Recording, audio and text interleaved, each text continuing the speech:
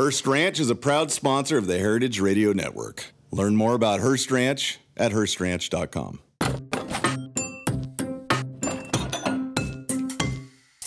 Hardcore is a new series from Heritage Radio Network. Over 6 episodes, we're taking a close look at the rebirth of American cider. Really, it wasn't until about 10 years ago that cider started to be revitalized in the United States. From the science of fermentation. So yeast, it's a fungus. It's a unicellular fungus. To the magic of terroir. What really excites us is thinking about communicating that very sort of spiritual aspect of knowing a piece of land.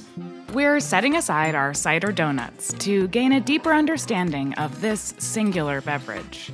I love a cider donut. You don't have to have a cider donut with your cider, and I will die on that point. Subscribe to Hardcore wherever you listen to podcasts.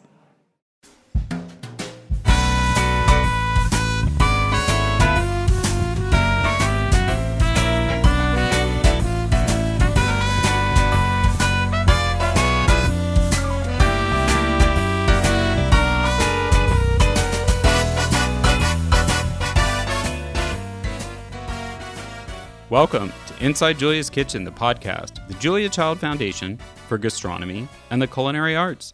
I'm your host, Todd Shulkin, the Foundation's Executive Director. Our show takes you inside the Foundation's world to meet the talented people we have the great fortune of learning from all the time. On today's show, we welcome Chicago chef and cookbook author Paul Kahn. In today's episode, we'll talk to Paul about his latest cookbook, Cooking for Good Times, his secrets to entertaining at home, and we'll hear Paul's Julia moment. Stay with us. We'll be right back.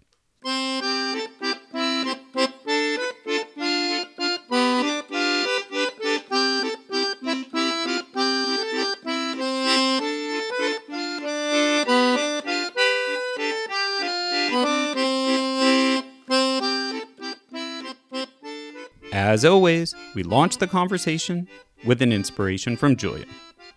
One less frequently discussed aspect of all things Julia is that a lot of her work involved teaching people to entertain at home. She famously opined that you could easily serve 300 omelets in 20 minutes for an impromptu supper party in an episode of The French Chef. You can watch Julia make a liver omelet for her non-existent mother-in-law while doing math in her head on juliachildfoundation.org. Click on videos. Beyond questionable ambitions, her goal was the same as our guest today, to encourage people to gather around the table over good food and drink and spend time together. Having had the good fortune of talking to Chicago's top chef Rick Bayless in our last episode, number 70, we're segueing to another Chicago star chef, Paul Kahn. Paul is the executive chef of more than 10 restaurants and bars, plus a butcher shop and a bakery, all part of One Off Hospitality Group, which includes acclaimed Chicago restaurants like Blackbird, Avec, and The Publican. He's the author of Cheers to the Publican, which won an IACP Cookbook Award in 2018. He's won 2 James Beard Foundation Awards for Outstanding Chef in 2013 and Best Chef in 2004. He joins us today to talk about his latest book, another in our series on this fall's most notable cookbooks, entitled Cooking for Good Times, Super Delicious, Super Simple, written with his fellow chef de cuisine from Avec, Perry Hendricks, and Rachel Holtzman, who collaborated on his first book. And just as Julia was our entertaining muse, Paul's here today to help us get into a hosting mindset to tackle the holidays. Welcome to the podcast, Paul. Pleasure to be here. We're glad you're here, too. So the book really strikes me as an effort that you were making to share the best times, to kind of gather the best times in your own life together and then share them with everyone else. Was that like the bigger picture goal than just sharing food and recipes? Yeah, that's absolutely correct. I think it's as much about entertaining philosophy as it is about simple, delicious recipes. You know, I think that people get very ambitious and they dive into a dinner or a dinner party or an event for friends. And they sort of oftentimes lose track of who they're with and why they're there, which is to have an incredible time to communicate and relate to friends and family and enjoy themselves. And so we try to set it up so that It's really similar to how a restaurant kitchen works. A lot of things are done ahead of time, but at the end of the day, it doesn't take away from the deliciousness or the simplicity of the food that we're trying to present.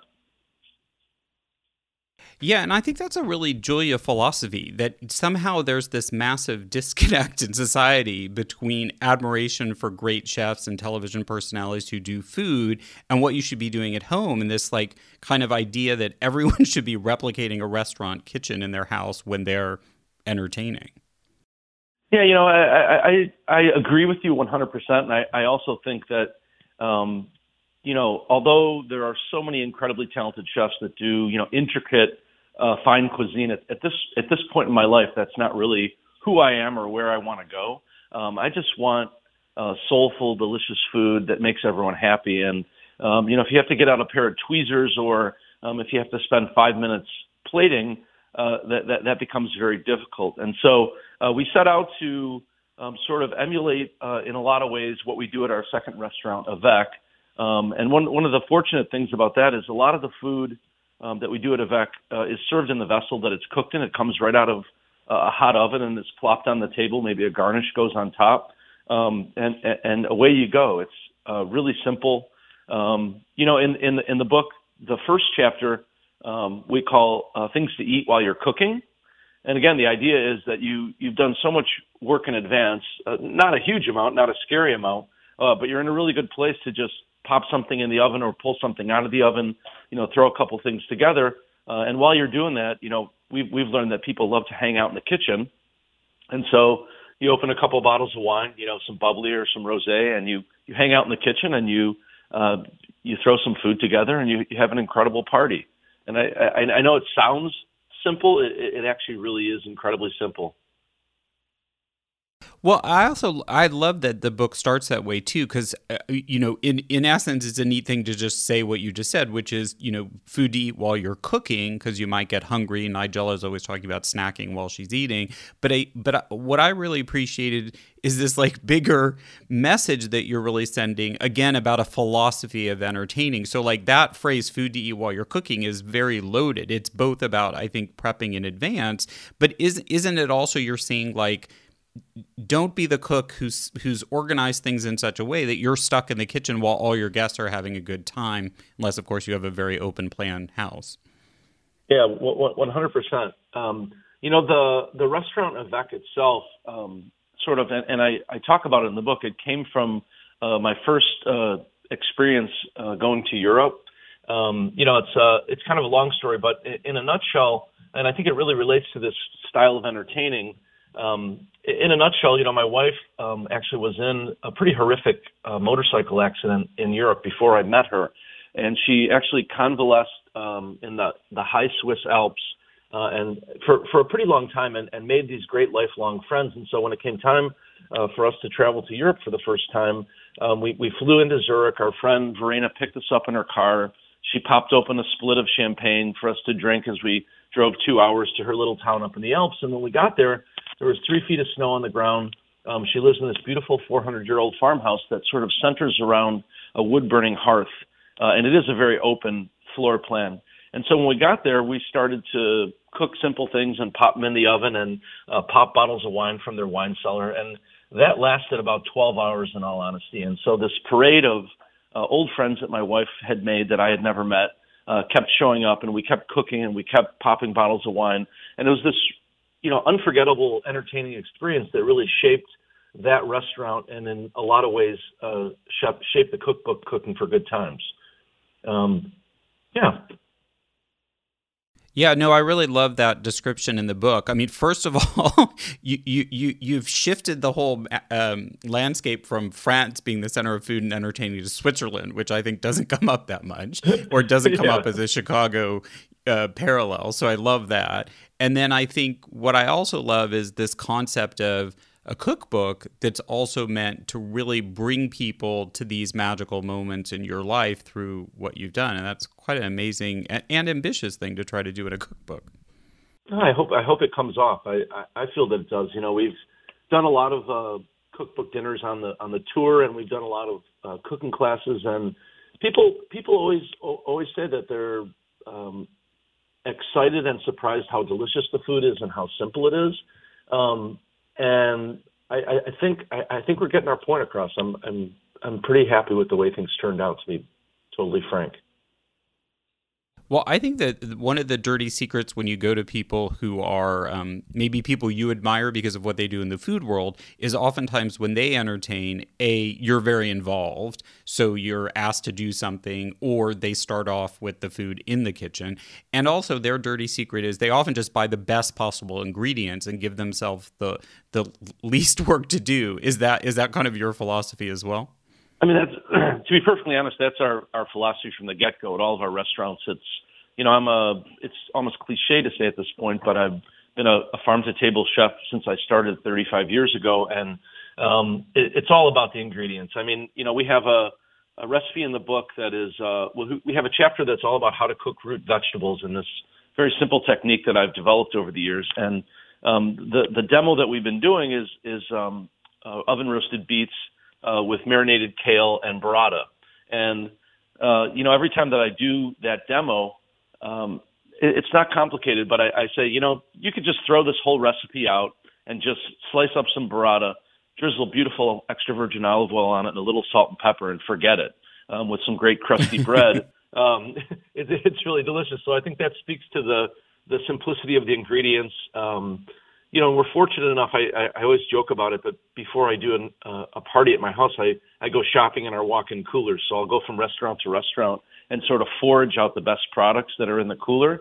But for the home cook, in this day and age, there's, so much incredible product available, whether it's from a CSA or whether it's from farmers markets or even at, Whole Foods and other grocery stores. The level of organic product is pretty incredible. And, in Chicago, we have an organic bakery. Our baker, Greg Wade, just won the James Beard Award this year for Best Baker in America.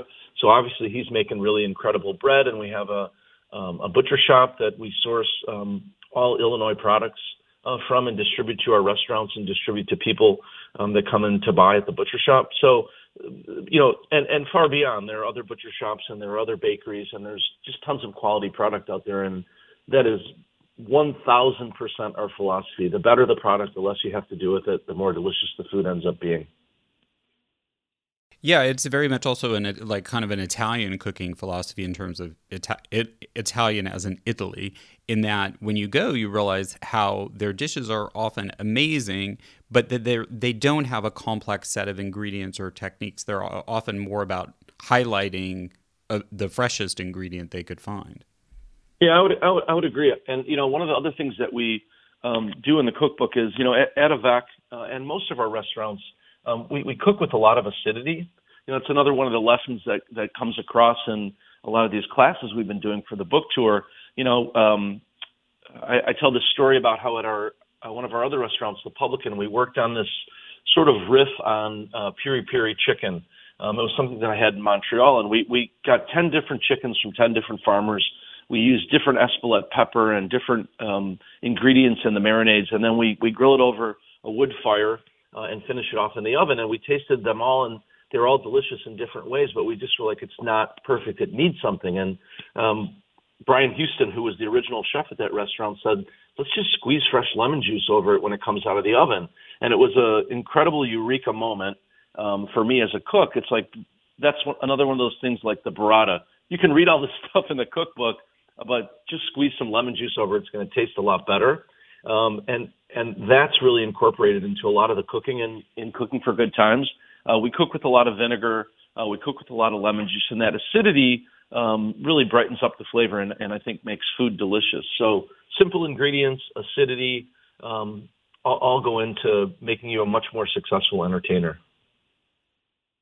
Yeah, I mean, that's what I took away from it, as much as it's almost like a guide to what I would say must come from you and the other chefs that you work with, these unique flavor combinations. And they're not like crazy flavor combinations, but they're ones like the root vegetable dish you just described is not one that I've done before. I don't usually combine cheese actually with root vegetables, at least as a side. But would you say that was also, like, to me, it's like kind of a guide to these different flavor principles as much as anything else? Yeah, I mean, our feeling was that I think there's 15 chapters in the book, and about 10 of them center around a tried and true technique that we've developed over the years at Avec. So you're talking about root vegetables, and it's really interchangeable. It's not like you have to use beets for this. You have to use sweet potatoes or turnips or rutabaga or carrot. It's really what you can get at the market or what you can get at your grocery that's really good, and then it's how to treat it and how to decide for yourself whether you want to peel it or not. You know, is the skin tender? Is it going to taste good, or is it like shoe leather? And then from there, it's how you pan roast those root vegetables. And one of the things that we do is we add acidity and we add a little bit of sugar or honey to really. I find that 99.9% of the root vegetables that I cook have a little bitter edge to it. Some more than others, like rutabagas, have this really, really bitter edge. And so by adding them to a hot pan, you know, when the pores open up, seasoning it with salt and pepper, and then before it goes in the oven, adding some sugar to it and moving it around a bit, I find that you really sort of balance that bitterness, and it creates its own natural acidity. And then we compound that when it comes out of the oven by squeezing either lemon juice or fresh orange juice on it. And I think that further develops the flavor. So it takes something that honestly people are like, yuck, root vegetables. Maybe that's because of the bitterness. Maybe it's because of the earthiness. And, you know, the reason we did the chapter is because I've always been so excited when I cook root vegetables, when I taste them, when you add that sugar and you add the salt and you add a little bit of acidity, it turns them into something really spectacular. So I'm not sure if that answered your question or not, but, you know, each of the 10 chapters, whether it be the way that I have developed to roast a chicken, the way that we braise pork shoulder in the oven, you know, tried and true technique of 16 years that we've done at Avec, you know, and on and on and on. It focuses on those, and then it's sort of variations on that simple theme. And so you can practice those techniques over and over. You can make them at home for your family. You can make them for a party. They're all simple and all the recipes work, but each time you get a little better, and you may find a combination that you really love or a nuance in the dish that turns you into an even better cook. And so, you know, we recommend at the beginning of the book to stick with things that you're comfortable with, that you've done before, that you know are delicious, instead of that pressure that comes with the experimentation. Is it going to work out? You know, we've all been through those stressful moments where we feel like, boy, why did I bite off more than I could chew? It's honestly all about having a good time in the long run and being with people you love. Yeah, no, and you just started to describe this, and you did cover my question. I think I'm thinking about all the ways that I've been inspired, that if you, as a non-root vegetable lover, that once you learn these preparations that do work, it really can transform your appreciation. I think that one other thing I wanted to talk about that you just started to talk about, but we could dig a little deeper, is yours is another in a series of this season's best new cookbooks that we featured, and a lot of whom are presented in ways that would be considered non-traditional for a cookbook. They're not organized by course or by type of food. And I'm starting to wonder, like, is this, you know, obviously it's more than one book that's been approached this way. And do you think this is kind of a paradigm shift in how chefs and cookbook authors are trying to communicate to hungry audiences how to think about approaching cooking and their cooking at home really differently? Yeah, I would say, you know, I'm a rule breaker, and you know, we opened that restaurant Avec 16 years ago, and we kind of group food together that makes sense together, and of course, everyone's opinion of what makes sense together is different. But we leave it up to our service team, you know, and they'll always say to the table, "Hey, I'm going to send this out to you in this order. Is this okay?" And people just kind of put their meal in their hands, and you know, that's the way that I've really started to entertain, you know, 16 years ago, and have sort of carried it on the whole time. I mean, I think there's a time and a place for both types of experience. You know, at our restaurant next door, Blackbird, you know, Michelin-starred restaurant, things are definitely much more curated and much more coarse. And you know, wine is a big part of that. For me, honestly, again, at this point in my life, you know, I'm getting up near the big 6-0. I just don't take it that seriously. I just want to have fun. And so if I have 5 or 6 dishes that I'm doing for a party, it's sort of, I mean, in my mind, I group things as, you know, cold things obviously come first, with the exception of dessert. I like to eat vegetables usually before I eat seafood or meat, but it's okay to eat vegetables with seafood or meat. And so it's kind of however it's convenient to group them that makes sense from a flavor standpoint and from a simplicity standpoint. That's how I do it. And so has that become a trend in restaurants? I really think it has. I think I think some people love it, some people hate it, some people are indifferent. But yeah, I mean, a bunch of our restaurants, the Publican, we sort of cook food as the kitchen can put it together, and it comes out to the table in I wouldn't say a random fashion, but a less calculated fashion. And that restaurant as well, the Publican, is really loved by a lot of people. It's been busy for 10 or 11 years, and so I think that speaks to the fact that people are okay with eating in a more casual fashion. It's not a fast casual restaurant in any way, shape, or form. The food requires a lot of preparation. We use great ingredients. So yeah, I think I definitely do think it is a trend. I think it may even be a trend that's slightly on the way out. I don't know, but for me, it's just free and easy, and I prefer to eat that way, to be perfectly honest. Yeah, I think there's a whole movement to try to get people away from sort of dependence on recipes and to understanding cooking from a more intuitive point of view. And there's like a million different approaches to do that. Unfortunately, there's not one magic, wand-waving way to do it.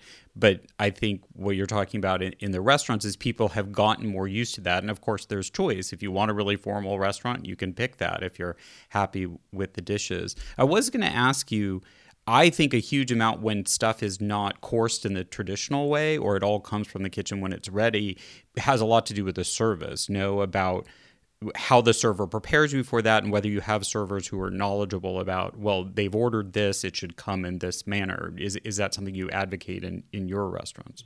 Oh, you hit it on the head 100%. I mean, like I said, it kind of came from a VEC. Where the servers know the menu and they know the wine and they know the feel of the restaurant and what makes people happy, that they curate the experience for the diners. And I think people go in there and they just kind of turn their experience over to the server and let them lead. We have newer restaurants where the service team is not as seasoned in regard to that, and we try that and it's less successful. But we know why and we know what we have to work on. So yeah, 100%. Service is a giant part of that. And so in those restaurants, then, is the order in which the food comes more chef-driven, or it starts out as server-driven, or it's kind of like a dance between the two? 100% a dance. I think it's a learning process, and I mean the menus really lend themselves to this raw fish obviously comes before a cooked whole fish. And they're just simple rules of the road that we follow.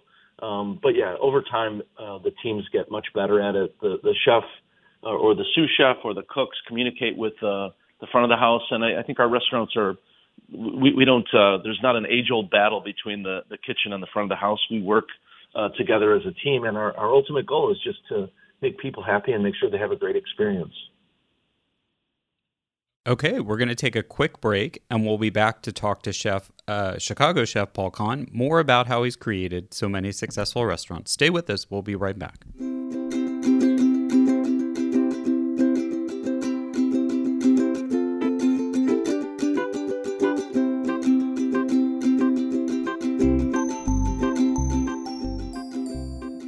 Hearst Ranch is a proud sponsor of the Heritage Radio Network. The Hearst family has been raising cattle on the rich, sustainable native grasslands of California's Central Coast for over 150 years.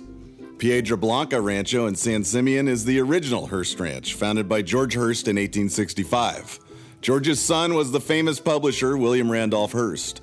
In addition to being known for building the iconic Hearst Castle, William was, like his father before him, an avid rancher. In his words, "I would rather spend a month at the ranch than any place in the world."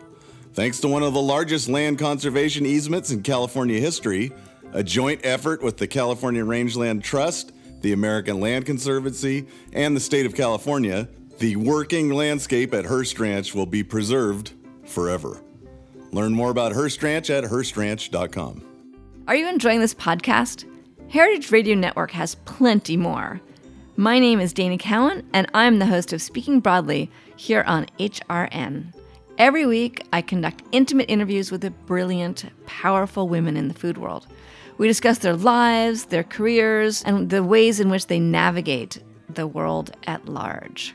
You can find Speaking Broadly wherever you listen to podcasts and on heritageradionetwork.org. Welcome back. We're talking to renowned Chicago chef Paul Kahn about his latest book, Cooking for Good Times, and about the merits of entertaining. So we were in the last half talking about your restaurants and how they're organized and how you run them and the changes sort of that you've made over time. So I know you have your restaurants, really, you take pride in the fact that they each have their own concepts and often very different style of food. But I was curious how you would describe what connects them. What is most in common between Blackbird and Avec and Publican and now Pacific Standard Time? I think that's a great question. I really think, the way we've developed the restaurants is a little unique. I'm sure there are other groups that do it in a similar fashion, but I'm not sure. But we really do everything from a team approach. I have business partners. My longtime business partner, Donnie Medea, and I started out 24 years ago before Blackbird opened. The same architect, Thomas Schlescher, whose company is called Design Bureau in New York City, started with us in Chicago, and he's designed all but one of our restaurants, and on and on and on. Jason Pickelman, our graphic designer, and we start with an idea, and then we really work on that idea as a team with the young man or woman that's going to be the chef de cuisine at this point in time, and we ideate, and we go through every single detail, and we strive to come up with something that's great. But that being said, the DNA is the same. My sensibilities about food, my partner's sensibilities about design, Jason's graphic design sensibility, Thomas's architecture and design sensibility. And so that's definitely one common thread. I think we like modern, we like clean, we like simple, we like unique. I think we're inspired from, traveling, from dining in other cities, from great food cultures around the world. And we always sort of synthesize those into our own program. So that's one thing. I think the other is, the culinary philosophy of all of our restaurants stems from myself and the DNA that we planted at Blackbird back in the early days. And I hope it doesn't sound cliche, but it's the less is more philosophy. It's, the Alice Waters philosophy that you can get the perfect peach and put it on a plate with a knife stuck in it, and it's going to be something that when somebody slices a piece off and it oozes with juice and it's perfectly ripe and delicious, that's about as great of a dining experience as you can have. And so we're not trying to impress with our culinary prowess. We're trying to just feed people really, really delicious food. And so I think we strip away a lot of pretense. That being said, we obviously want to do things that are unique and different and be creative.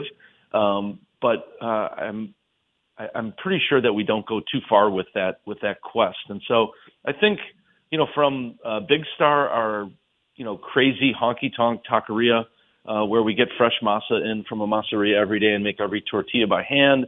All the meats and proteins come from incredible sources. And we may serve 10,000 tacos on a Saturday in the summer when the patio's open.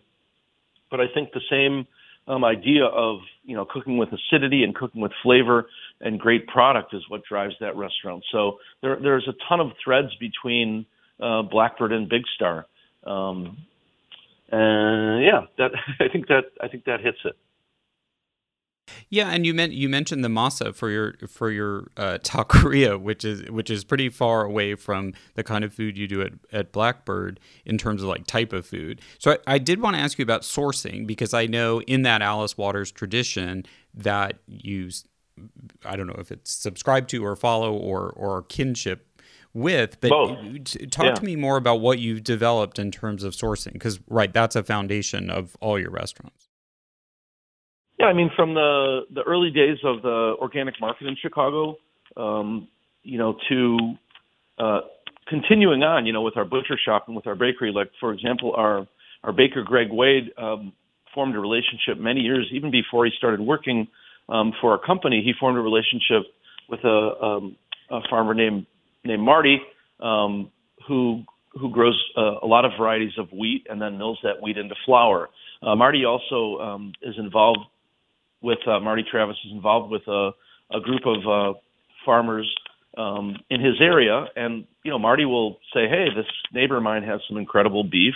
Do you want to try it?" And we'll get a side of beef into our butcher shop and process it and work with it, and if we love it, we'll continue with that. And so it's sort of making connections with people that we've established early relationships with, and I think we're also fortunate enough in this day and age that we people come to us. They're like, "Wow, I love your butcher shop. I know that you buy from Kilgus Farm and you buy from this farm and the other farm," and they continually bring us product. We have a gentleman that we buy cows and pigs from, and he raises 15. His name is Roger Marcotte. I think he raises 15 cows a year, and we get 14, and the other one goes to the 4-H show. So, just great relationships with great people. We from the very onset of our company, we decided that the farmers were it's actually something that I learned from working with Rick Bayless. The farmers are as important as any other part of our business, and we want to, number one, always pay them first and treat them like I think royalty is, maybe sounds pretentious, but treat them like the hardworking people they are that help make us successful. And so we feed our farmers. They're great people, and I just think we've cultivated those relationships for almost 25 years now with our restaurant group, and it's really what has made us successful. Do you think in doing that you also end up with the farmers? You kind of mentioned this in a different way, but the farmers are bringing you ideas that you can then incorporate too because of that sort of full circle kind of relationship. Yeah, 100%. I mean. Yeah, I mean that goes without saying. If you bring me something new, we're gonna try it, and if it's great, we want it. So yeah, that's 100% correct. And I think the other thing that need to be mentioned is, it reminds me of a sourcing story. The way that restaurants buy oysters has vastly changed over the years. There's a lot of oysters that are directly shipped via FedEx or whatever, directly to restaurants. And it was started by this guy named Skip Bennett, who has an oyster company called Island Creek Oysters in Duxbury, Mass. And the first call that he ever made was to Eric Ripert. And sure enough, he got Eric Ripert in the kitchen and said, "Hey, I want to send you some oysters." And Eric said, "Sure." And from that day on, the way that chefs get fresh oysters has really evolved. So fast forward, 15 or 18 years, I was at an event in Florida, and I met the team from Island Creek Oysters, and the chefs within our company had been buying oysters from them directly for many years, and they're like, "Man, we love you. We love your company. Everyone is so nice. They're so respectful." And that, with that, they said, "We'd do anything for you."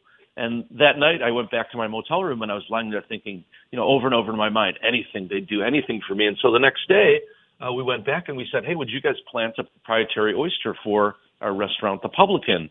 They said, "Man, we got to check with Skip, but that's a great idea." And years later, we buy, the name has changed from The Publican to The Tumblican because they're raised in these traps out in the water that bounce around and tumble and develop a little bit of a deeper cup and change the texture and flavor of the oyster a little bit. But that being said, that little snippet about how we treat people well with a lot of respect really paid off. And I think the bones of the restaurant industry have changed so much. It has been this, there's all the issues that have come to life over the years are things that we always shied away from. We treat people with respect. Everyone is welcome. And it's really, that philosophy has really paid off. We just try to be nice people. That's a great story. So I wanted to ask you about kind of pivoting toward people. You have, a number of different concept restaurants that all have different head chefs, I assume. So how do you string all that together, working with so many different chefs and so many different styles of restaurants, or is your philosophy you just hire good people and you let them run? Well, I mean, a lot of it is there are very few people that have not been developed from within our system. Started as a cook. Ryan Pfeiffer, who's we promoted him to executive chef of Blackbird. He's the first executive chef in the company besides myself, because he deserved that title because he runs that restaurant as if it were his own. He started as a lunch cook at Blackbird, and years later, working at his craft and working at the way he develops his own team, was promoted to executive chef. So I think first and foremost, it's developing talent from within. People understand our philosophy and they embrace it and stay with us for a long time. I think that's number one. I think number two is we have a really strong support team. Along the same lines as Ryan, our culinary director's name is Kim Leali, and she also started as a cook at one of our restaurants, and just has incredible culinary skills, incredible organizational skills, people skills, loves to work hard, loves to be successful in the kitchen. She bounces around from restaurant to restaurant as I do. We kind of, when things are not perfect in our eyes, or when we need to do menu changes, or we need to sit down and ideate with the team, we both do that, and we share that responsibility pretty equally. So that team is growing. We're adding culinary leadership to that team, and so but first and foremost, I think all the general managers and chefs having a real proprietary sense is something that we try to instill in them.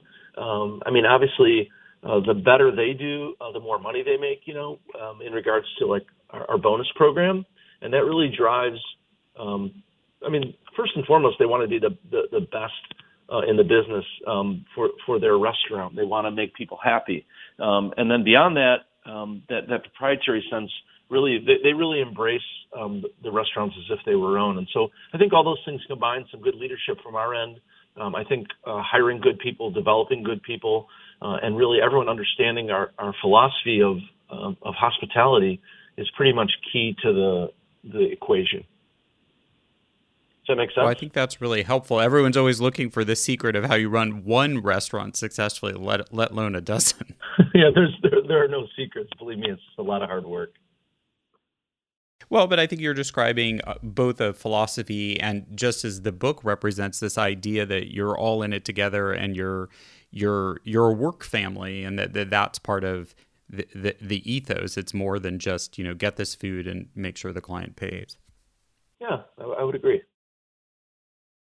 So let's pivot back to entertaining before we run out of time. I can't have, the chef of a dozen great restaurants who's just produced this great book on entertaining not tell us how he's entertaining for Thanksgiving, or are you hanging up your apron and just going to someone else's this year?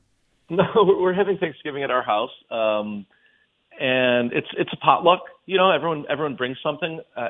Thanksgiving is about this incredible feast laid out in front of you. But I'm excited. From our butcher shop, we get incredible turkeys from a couple different farmers. And so I'm going to do two different turkeys. I'm going to roast one in the oven, really very similar to the way that we do the roast chicken in the Cooking for Good Times book. And then the other one I'm going to cook out in my backyard on a rotisserie. And then I'm going to do 3 or 4 side dishes, actually a very similar Brussels sprout dish that's in the cookbook, and a couple other things. And then my sister is going to bring, some family specialties that with a little bit of a Jewish bend to them. My grandma always made a noodle pudding, a noodle kugel. So my sister's going to bring that, and she's going to bring a carrot ring, which is a savory cake that my grandma developed this recipe for. It's done in a ring mold. You saute French beans and pile them up, or French beans with almonds, and you pile them up and you put them in the center. So my sister has mastered that recipe over the years, and all the cousins and everyone will bring something else, and we'll set up a big spread of stuff to snack on in the kitchen, and turn the TV on upstairs for people to watch football. And if it's too cold, I actually have a wood-burning stove in my garage and a refrigerator, so people will drink beer or a little bit of wine in the garage around the wood stove, and we'll sit down, hopefully early in the afternoon for a nice feast. And hopefully a couple hours after that, we'll have some turkey sandwiches, and then we'll call it a night. That sounds very inviting and very homey and very down to earth. Thank you for sharing that. Yeah, no problem. So tell us, do you love to entertain? What are your top tips or hacks for this holiday season? Send us an email or even a voice memo to contact@juliachildfoundation.org and let us know. After the break, Paul's going to reveal his Julia moment. We'll be right back. When you flip anything, you just have to have the courage of your convictions, particularly if it's sort of a loose mass like this. Well, that didn't go very well. See, when I flipped it, I didn't have the courage to do it the way I should have. But you can always pick it up, and if you're alone in the kitchen, who is going to see? From Julia's immortal words, we move into our last segment, which we call the Julia moment. Here's when we ask our guests to share their favorite Julia memory, moment, or how she's inspired them in their career. All right, Paul, your turn. What's your Julia moment? Wow. Well, to start, as a kid, I watched her on TV so much, and she inspired me to get in the kitchen and just experiment. I was obsessed with making the perfect French omelet as a 7 or 8 year old kid. But really my Julia moment was when we opened our first restaurant, Blackbird. We had been open a year when I won the Food and Wine Best New Chef Award. I think that was 1999. And right after that, I signed up with All-Clad as a brand ambassador, the cookware company. And they wanted to do a dinner. They were releasing a new line of cookware from Emeril Lagasse. And they scheduled a dinner in our restaurant on both floors, which is quite a challenge for Emeril and Julia Child. And they were both going to be the guests of honor. And, of course, we were terrified. We put together what I thought was an incredible menu. It was a good menu, but put a lot of time in it and stressed about it a lot. And when Julia got to Blackbird, the staircase to go upstairs is a little treacherous, and we have a freight elevator in the back. And so we brought Julia in the back, and she rode the freight elevator upstairs. And it was a good couple hours before the dinner started, and Julia and I sat on the banquette undisturbed for about an hour and 15 minutes, and she just told me stories.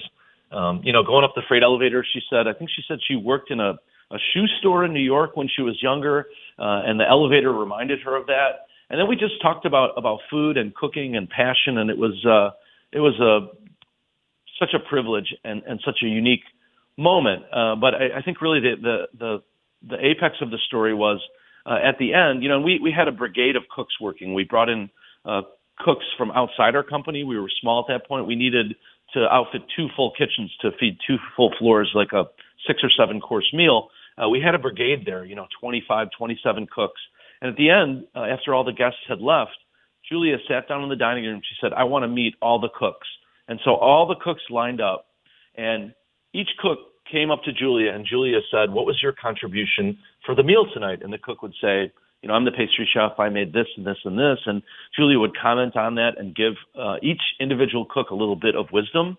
And to me, that was so unselfish and so incredible, and just speaks to her incredible passion, spoke to her incredible passion about food, and really set her in my mind as just the number one. Who would ever do that? Who would be so unselfish and spend that time with all these young cooks? And so that's my Julia moment. Well, thank you for sharing that. That's a lovely story, and it sounds very Julia, and I think it goes back to your theme that, restaurants and the hospitality business is much about people and the people dining and the people cooking as it is just about the food. Yeah. A good Thanksgiving season message. Paul, thank you so much for joining us. Oh, it was my pleasure. Really great. Thanks, everyone, for listening. The book is Cooking for Good Times, Super Delicious, Super Simple, by Paul Kahn with Perry Hendricks and Rachel Holtzman, with photographs by Pedden and Monk. It's out now from Lorena Jones Books, an imprint of 10 Speed Press. If you find yourself in Chicago or already live there, you have some tough choices. Go to oneoffhospitality.com and click on Our Concepts for an overview of Chef Paul Kahn's restaurants. For the inside track on Paul's world, it's at Paul Kahn on Twitter and Instagram, and Kahn is Kahan. Did you miss all the excitement around the presentation of the 5th Julia Child Award to Chef Jose Andres? at the Smithsonian Food History Weekend? Do not worry. There's plenty to see and listen to at Julia Child on Facebook or at Julia Child Foundation on Instagram. There's pictures and videos from the big night there. It's at Julia Child JCF, and I'm at T. Shulkin, TSCHULKIN on Twitter. You can find out more about the Julia Child Award and its recipients on juliachildaward.com.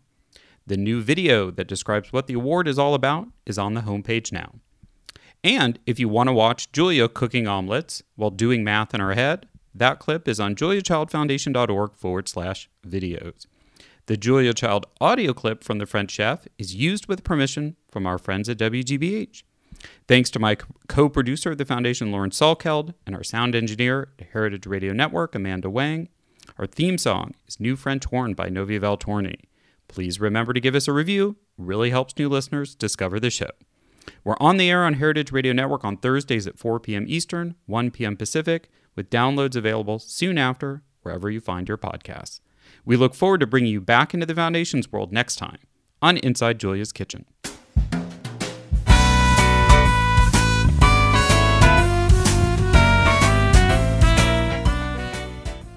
This program is powered by Simplecast.